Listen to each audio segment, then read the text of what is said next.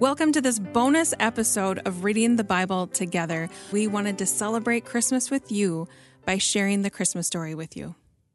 In those days, Caesar Augustus issued a decree that a census should be taken of the entire Roman world. This was the first census that took place while Quirinius was governor of Syria, and everyone went to their own town to register. So Joseph also went up from the town of Nazareth in Galilee to Judea, to Bethlehem, the town of David, because he belonged to the house and line of David. He went there to register with Mary, who was pledged to be married to him and was expecting a child. While they were there, the time came for the baby to be born, and she gave birth to her firstborn, a son. She wrapped him in cloths and placed him in a manger because there was no guest room available for them. And there were shepherds living out in the fields nearby, keeping watch over their flocks at night. An angel of the Lord appeared to them, and the glory of the Lord shone around them, and they were terrified. But the angel said to them, "Do not be afraid. I bring you good news that will cause great joy for all people. Today, in the town of David, a Savior has been born to you. He is the Messiah, the Lord. This will be a sign to you.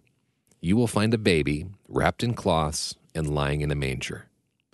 Suddenly a great company of the heavenly host appeared with the angel, praising God and saying, "Glory to God in the highest heaven, and on earth peace to those on whom his favor rests." When the angels had left them and gone into heaven, the shepherds said to one another, "Let's go to Bethlehem and see this thing that has happened, which the Lord has told us about." So they hurried off and found Mary and Joseph and the baby who was lying in the manger. When they had seen him, they spread the word concerning what had been told them about this child, and all who heard it were amazed at what the shepherds said to them. But Mary treasured up all these things and pondered them in her heart. The shepherds returned, glorifying and praising God for all the things that they had heard and seen, which was just as they had been told. Luke 2, 1-20, NIV.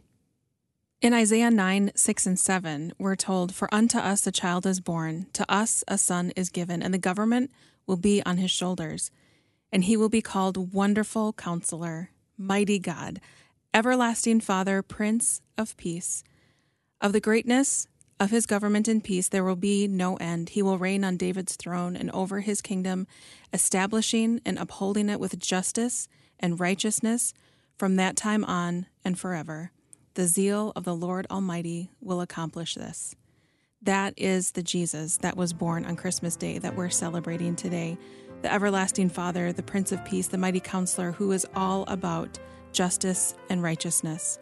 And he established justice and righteousness as a part of who he was. And to fulfill us, to make us righteous, he went to the cross. And he died and he rose again to fulfill that justice piece and to be able to make us righteous with him so that we can wear his righteous royal robes. And so, happy birthday, Jesus. That's who we're celebrating today. Merry Christmas from all of us here at Faith Radio to you and yours.